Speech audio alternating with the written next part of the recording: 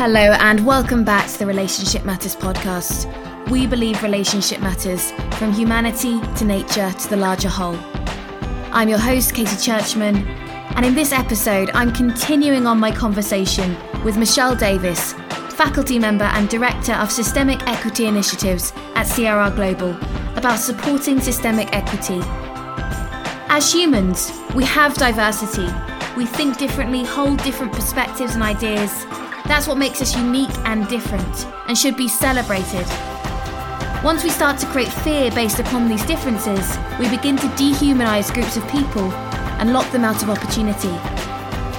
This 3-part series builds along the lines of the 3 levels of intelligence: emotional intelligence, social intelligence, and relationship systems intelligence.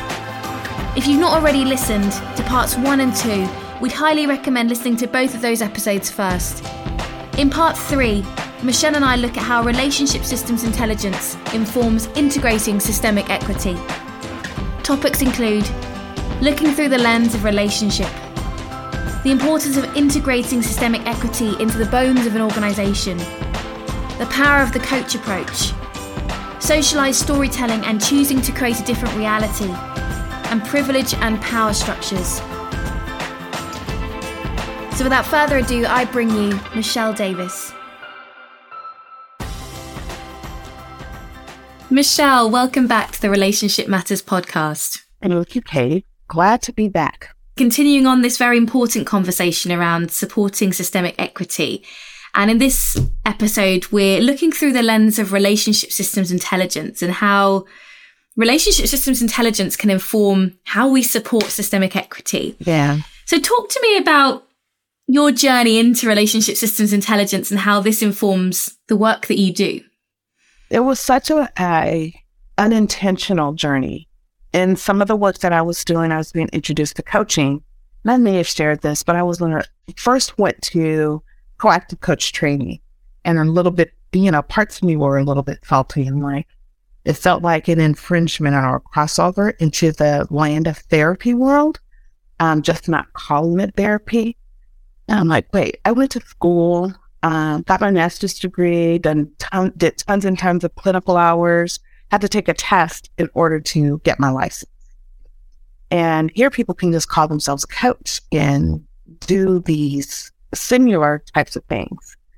But I soon learned that there was a differentiation. I was able to kind of begin to separate it. And I think that came along more when I was able to go through course training, going to the courses. And there was just something really powerful I loved proactive, and I still use that, although I'm not certified in it. I still use some of the concepts, but there was something about ORSC and systemic, looking through the lens of a relationship that really spoke powerfully to me. And it resonated because it felt like that's where I've always kind of been, is a systems thinker, thinking about the bigger whole and the bigger parts and how they're impacted. And then just going through the training and then certification was just kept opening my eyes. And even doing leading courses as faculty with CRR Global continues to open my eyes. There's so much richness there because every relationship that we're in, it's its own type of fingerprint. And when you look at a fingerprint, it's so complex, but there. And that's how I started to begin to dive into looking at things through relationship. I also have to kind of tell this story. I remember in a course, this was when Rita was leading. She was one of the leads for my course, and she mentioned that she was from South Africa. And it might have been intelligence, where we talked about deep democracy, I think. And I asked her, how do you do this? How did it happen? Something like this happen in a country where there was apartheid. And just the opening of that conversation led to more conversations. And then she wanted me to connect with faith, and the rest is history. But it's just thinking about how those tools can work in really deep, complex issues that we all of us are impacted by. It's a powerful paradigm shift, relationship systems intelligence. And yes. Through these episodes, we've looked at how we need to do the work on ourselves, and then the small ways we can lean into relationship. But this is that step back, that balcony view now. Yes. And from here, what are we able to see? But also, what are we able to impact? What are the ripple effects that we can send out into the world? Yes. And it's a building of that intelligence. It's a building of conscious awareness about the impact that I have on you and the impact that you have on me, and getting curious about that, getting curious within ourselves, getting curious with each other, and getting curious outside of ourselves, which I think is that balcony view, where we can start to look at what's here for me to learn, what's here for me to understand, what's showing up that I just need to really slow down and listen to. And that's the intelligence part to me. Like like I said, it's so complex, but if we started to drill down and really think about those impacts that are constantly happening, it opens up a world of information that we don't normally have about one another and about the system in which we live. It's interesting you mentioned slow down, because I feel, and we mentioned about Black Lives Matter and how there was a lot of momentum after that. And then there was a sort of a shift, a downward turn. Mm-hmm. And I sense that a lot of organizations, really rush to get policies in and procedures involved in what they do. But I wonder if this rush really integrated anything at all, and whether, to your point from last episode, it was more window dressing. Yeah. Of course, I don't know for sure, but my assumption would be, because this issues around time spirits are so embedded in our system, they're living all around us, but we don't really notice them. It's like we're just moving through life without really being aware of the impact of these time spirits on us. But they're so integrated into everything that we do. So when you apply what you believe are strategies so quickly, I wonder then if it's getting into the bones of the organization. And once it gets into the bones of an organization, once it's situated in all parts and aspects, you feel it, it can't really be extricated anymore because it's in there. People are now moving, living, and breathing the aspects of relationship systems intelligence as it relates to time spirit issues, racism, phobias, genders, all of those pieces that live in the realm of time spirits. But I'm going to specifically focus on racism because that seems like to be such an intractable issue. Once you start to apply slow down and start to infuse it within your organization, whether Michelle leaves or the next chief diversity officer leaves, it doesn't matter anymore.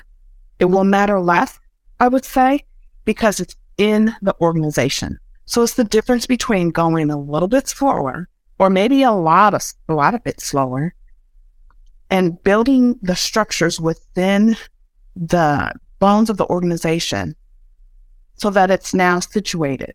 But if organizations are going really fast and just trying to put a diversity statement on their website, make a declaration that we're for Black Lives Matter, why? Why are you for Black Lives Matter? What does the statement really mean to you? And how's it being operationalized? Because the statement is just a statement. It's window dressing. But how is it being operationalized in marketing, in HR, in finance, in all aspects of the organization? And it takes time to really root it there so that it's just not like a seed planted on, the ground and blow away really quickly. It just blows away. And when a wind hits, like financial downturns, guess what's going to go? Some of the people that they believe are not as necessary to the organization. That may still happen, but if it's within the bounds of the organization that people have adopted strategies on dealing with systemic equity issues from a larger lens, from a systemic equity lens and a relationship intelligence lens, you can't say that you now don't know. You're now impacted by what you now know. You're now conscious of what you now know. And you know why you operated in the way that you did before. You can't unlearn that. It's there now. So that's, to me, about building the structures within the organization. I often use the concept of iceberg as well. It's like what you see is on the top, but what you want to impact and what you want to feel and experience is below that. And once you start to learn the language of time spirits and relationship systems intelligence and apply that to these issues, you can't unlearn it. And it's going to come out in ways that even surprise you or you're not even aware of, just like racism. But that, to me, is the need to slow down and not just put window dressing or lipstick on a pig. I remember when Hillary Clinton said that a long time ago. Because as soon as a financial downturn occurs or there's too much heat in the system, thinking of Florida, there's too much heat, then you're going to let this go. And the proof of that is every single solitary year that has happened before now. Every single solitary year. It makes me think that the coach approach is so important to this, because I've moved from more of a training background to coaching, because I feel like training has its place, its purpose.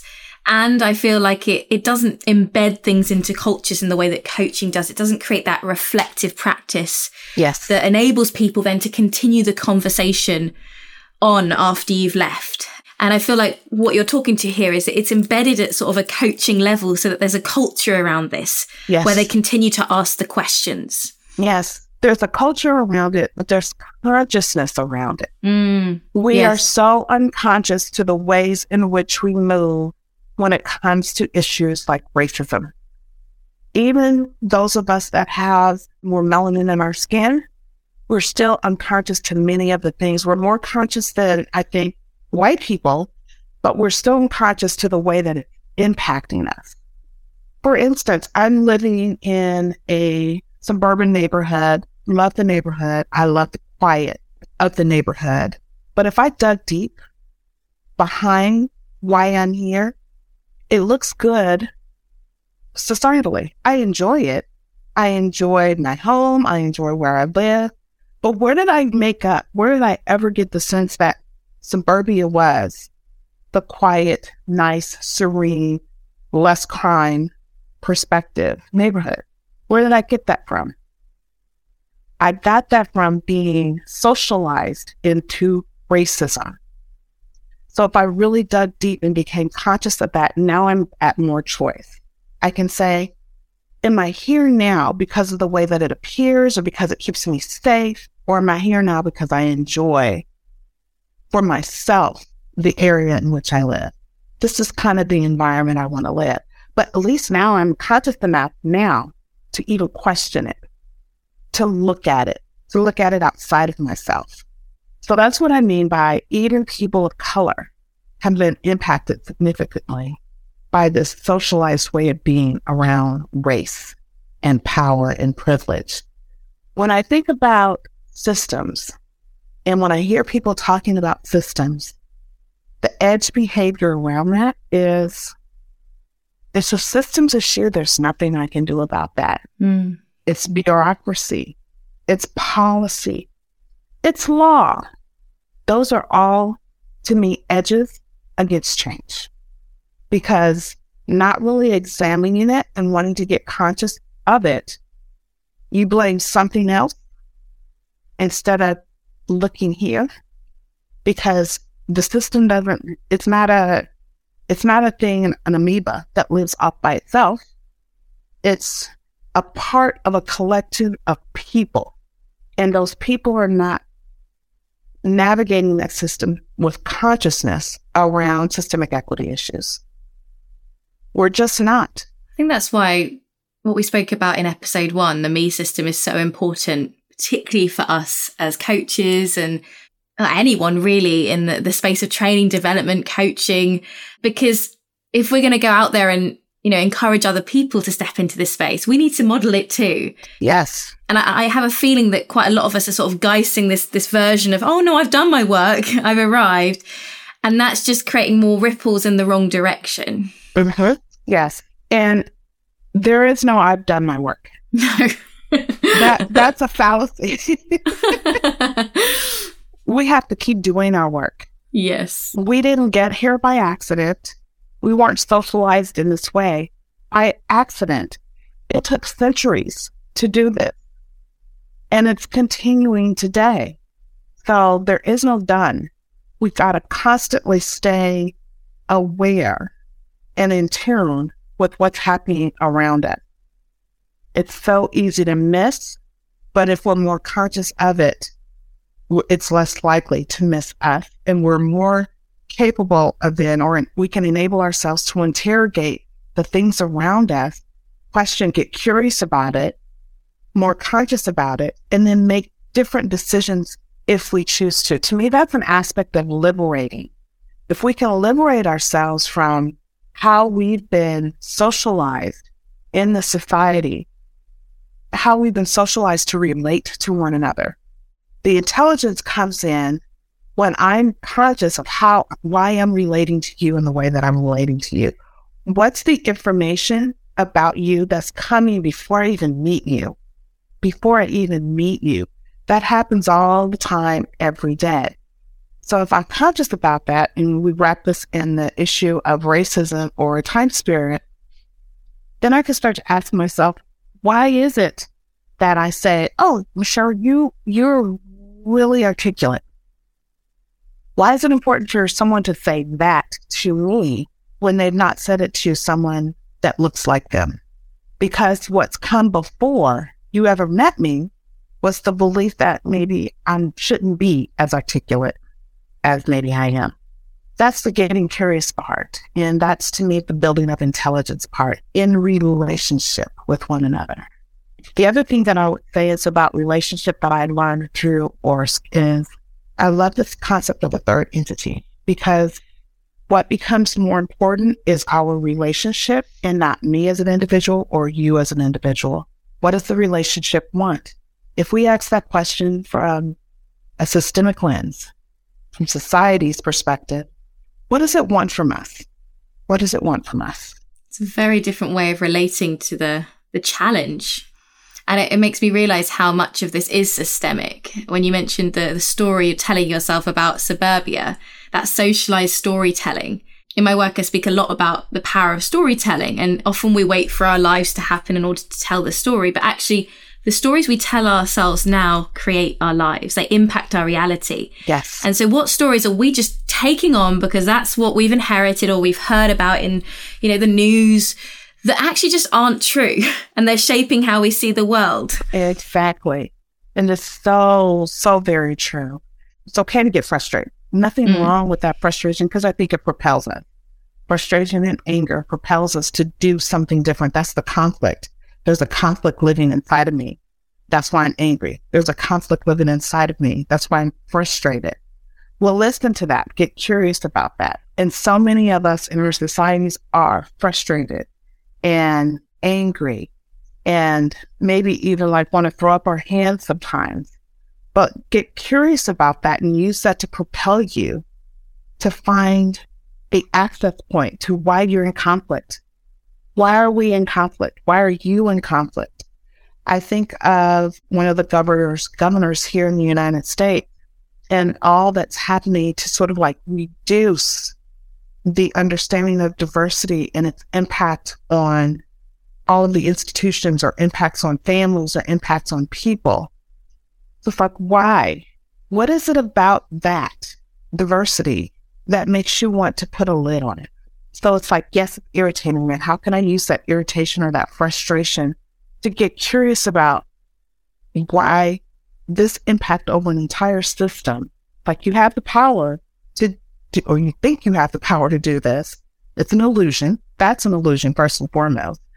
But you want to use what you think you have in terms of power to impact an entire system and sort of color over the diverse aspects of all of the individuals and people that are there. It's frustrating. It's angering. But let's get curious as to why, because that makes that individual or individuals so much smaller and us much more powerful, because that's fear. Ultimately, that's fear that's being acted out in the system. Relationship systems intelligence to me says we need to examine those voices that are doing that. Like, what are those voices that are calling for that kind of behavior? And then what are the other voices that call for a different kind of behavior? And how can we get into conversation with one another about all of those voices, pare it down to its most skeletal parts, and see what we're all trying to achieve? You're making me think of something that Ronnie and Luvu, one of our faculty members from South Africa, said on a podcast. He said, privilege is like wearing a comfy shoe. You don't really realize that you're wearing it. What you said there sort of reminded me again of how easy it is to turn a blind eye when you're the one wearing the comfy shoe. Yeah. And I think that's part of the challenge as well, is it, you mentioned it's an irritation, but it's also easier to turn away when you're not the one without the privilege in a situation. Yes. It's so much easier to do that.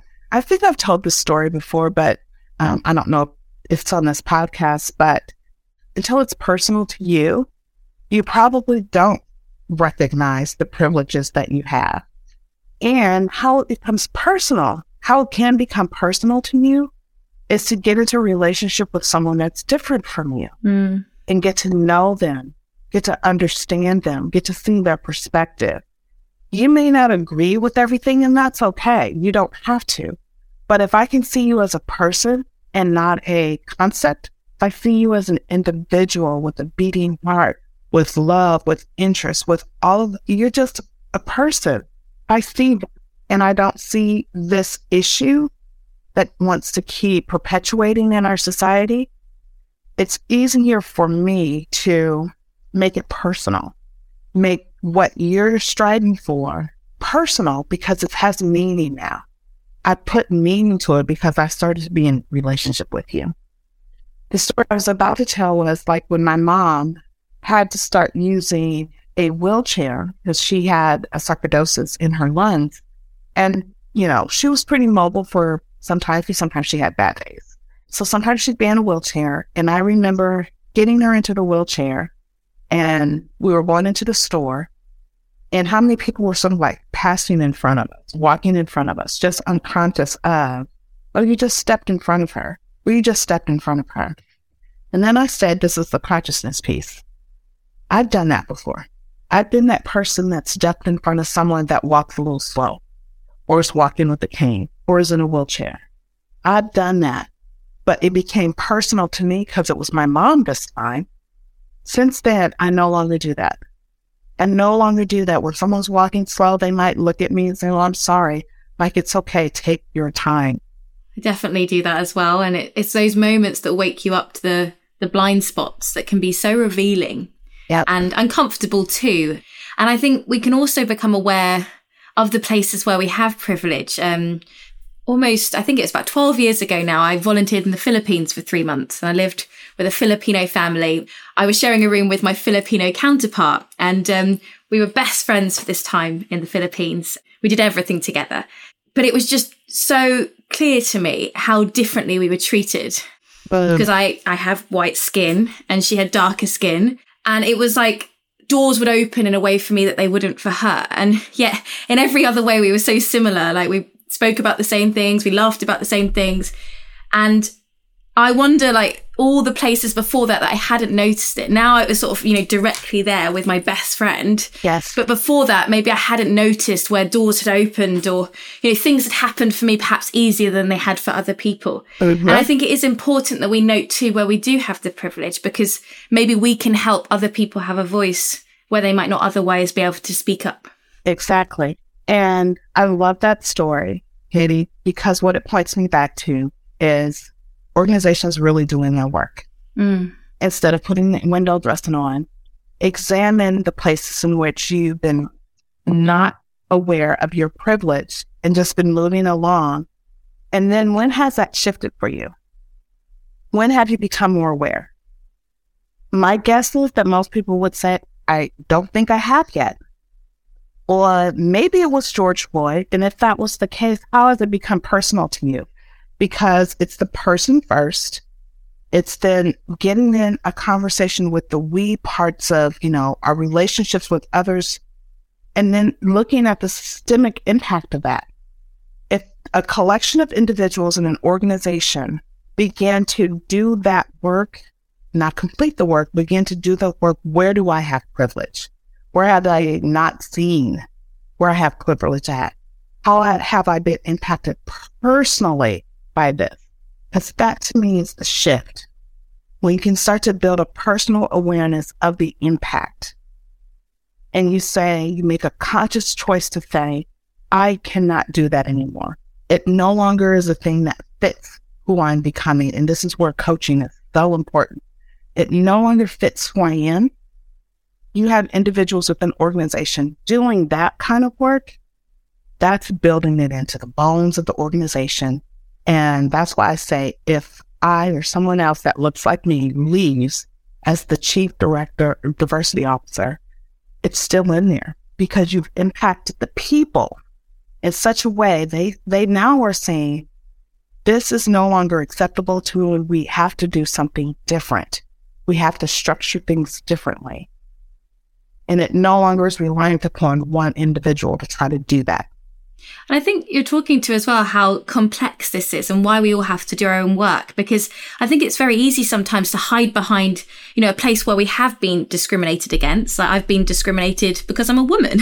Yes. And, but then sometimes we can hide behind that as, I've experienced it too, but it doesn't mean we don't have privilege and we haven't, been blind to other areas in our life as well. And I think, it's up to all of us to wake up to those blind spots. Yes. We all have privilege in different ways. Exactly. But I think it's very easy sometimes to, have that almost argument around, well, I've had it worse than you, and then it doesn't really get us anywhere. Have you noticed that yourself? Yeah. And I've been part of the person that argues that, to be completely honest.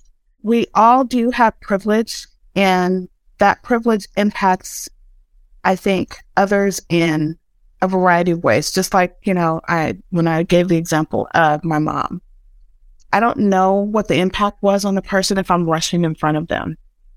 I don't know what that impact is, but if I just played with the idea that I'm impacting that person negatively, it's going to change my behavior.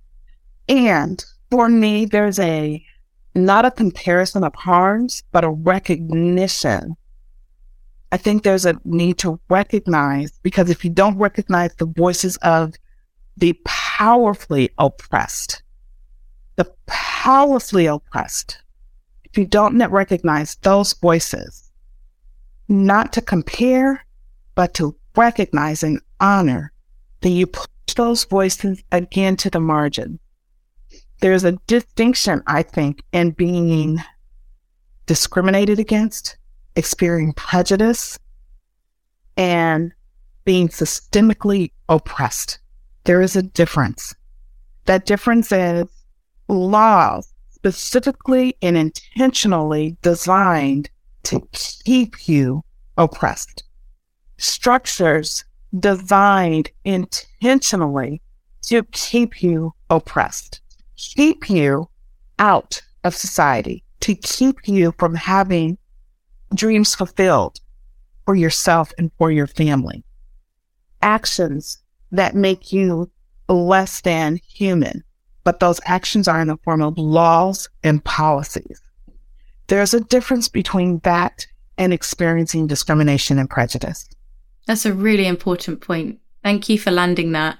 And it makes me wonder, in terms of where we go from here, because I think there's sometimes a sense from organisations, at least, that, we've done the work now, let's move on to other things. And it's that rushed pace that we mentioned. But from this place, it sounds like there's still so much work to be done. And actually, it sounds like people haven't even felt like they've been recognised in their hurt, in their pain, in their grief. And do you think there needs to be some kind of collective apology? Or I don't know, but I'm just wondering, where we go from here to really start doing the work. I love that question. There might be some cases where an apology is desired or needed, and there might be others where that's rejected because I don't feel the sincerity of that apology. And maybe more of what's wanted is digging in and really, really doing what's necessary to change structures, structure by structure by structure, system by system by system, company by company by company, to dig in, to not run away from it. One of the things that Arnie Mandel says in Sitting in the Fire, which I really appreciate, is you can flip the power structures, and maybe it's been the oppressed now. They now have the power. The system won't change because the people have not yet changed themselves. We're just going to have a different version of oppression with different people at the bottom and different people at the top. And that really resonated with me because it's all of them have voices. If we're not bringing all of those voices together, then we're not hearing the real issue. So where do we go from here is, I think, digging in and not just putting window dressing on your website or hiring a chief diversity officer. Those are steps, but it's not digging in. It's not digging into how we got here in the first place. It's not us saying no to this. We don't want this anymore. This is not how we want to engage in our world anymore. It's the actions that have us doing that I think is where a true manifestation of change can start to occur. And it's going to take time because there's a lot of hearts and minds to change. This may have been in that book, but I believed it long before that. Laws and policies cannot make systemic equity issues go away. They just hide. They just hide and manifest differently. The people who are making those laws and policies need to make the choice to change. So where we go from here is making a choice to change and finding someone that can help you do that. Finding someone that can coach you through digging in, getting to the gritty truth of it all, examining, no matter how uncomfortable it is, your part to play in all of this and how you want to play it differently. Because when you start to do that as a collective, that's when things start to shift. This is such a powerful conversation. I feel like you should be a motivational speaker because I'm feeling so motivated actually to fight for something that actually I really care about, but I think in some ways I've been perhaps unconscious to or rushing through. And I imagine a call to action to everyone listening. We have thousands of listeners from all over the world is to be more conscious to this. Yes. Because I think this is something that matters to all of us as systems workers, and yet it can so easily get pushed to the side. Relationship seems to be the first thing to go when we become task orientated. Yes. And it's relationships are vulnerable. Relationships require risk. It requires exposure. And we don't generally like doing that kind of thing. No, we don't. It's unsafe to do that. But if you want to step into that, if you want to be bold and brave and step into that, find someone else that's bold and brave and another person that's bold and brave. And you all can start to build whomever those bold and brave people that are willing to really get vulnerable and have the risk within the relationship and trust that the relationship will carry you through. That's when you start to build momentum within these systems, within organizations, because organizations are pockets of people that have the ability to impact the system as a collective.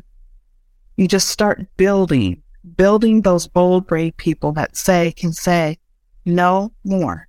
We do not want this anymore. I'm a part of the problem, but I'm also a part of the solution. I think that's a call to action to all of us. Yep. Thank you so much, Michelle. And this is going to be sending ripples out into the world to all our wonderful world workers out there. Yeah. So hugely appreciate all that you're doing and all that you're sharing with us today. Thank you. And is there any final thoughts you want to leave our listeners with before we close? I just said a moment ago, just trust the relationship. Build that and just trust it. It will carry you through. The power of the third entity in a relationship can help create more intelligence than a lot of people have. And we just want to make this contagious. I want to make it contagious. That's what I did with. I'm with you on that, Michelle. Thank you so much and take care. A huge thanks again to Michelle Davis for that really insightful conversation. Here are my key takeaways. When we move fast, our strategies may stay surface level and never become integrated into the bones of the organisation. Whereas if we take the time to really integrate systemic equity within an organisation, it cannot be extricated if a person leaves or a procedure changes because it is infused within the culture of the organisation. Until it's personal for us, it can be hard to understand the privilege we have. One way we can make it more personal is by getting into relationship. By being in relationship, we make it personal, we have skin in the game. And we now start to ask, where do I have privilege? And where have I not seen that I have privilege? And what was the impact? How can we sit in the fire and really do the work that needs to happen? The system will not change unless the people themselves have changed. So as opposed to simply flipping the power structure, how can we dig in so that we really understand how we got here, so that a true manifestation of change can start to occur? Laws and policies cannot make systemic inequalities go away. It's the people that need to make the choice to change. Thank you for listening to the Relationship Matters podcast. If you enjoyed this episode, please share it with your colleagues and friends so that we can continue to spread these ideas across the globe. And if you haven't already, do subscribe wherever you get your podcasts to make sure you never miss an episode. And for more information on the ORS courses, please visit crrglobal.com. For over 20 years, CRR Global has accompanied leaders, teams and practitioners on their journey to stronger relationships by focusing on the relationship itself, not only the individuals occupying it. This leads to a community of change makers around the world. Supported by a global network of faculty and partners, we connect, inspire and equip change agents to shift systems one relationship at a time. We believe relationship matters, from humanity to nature to the larger whole.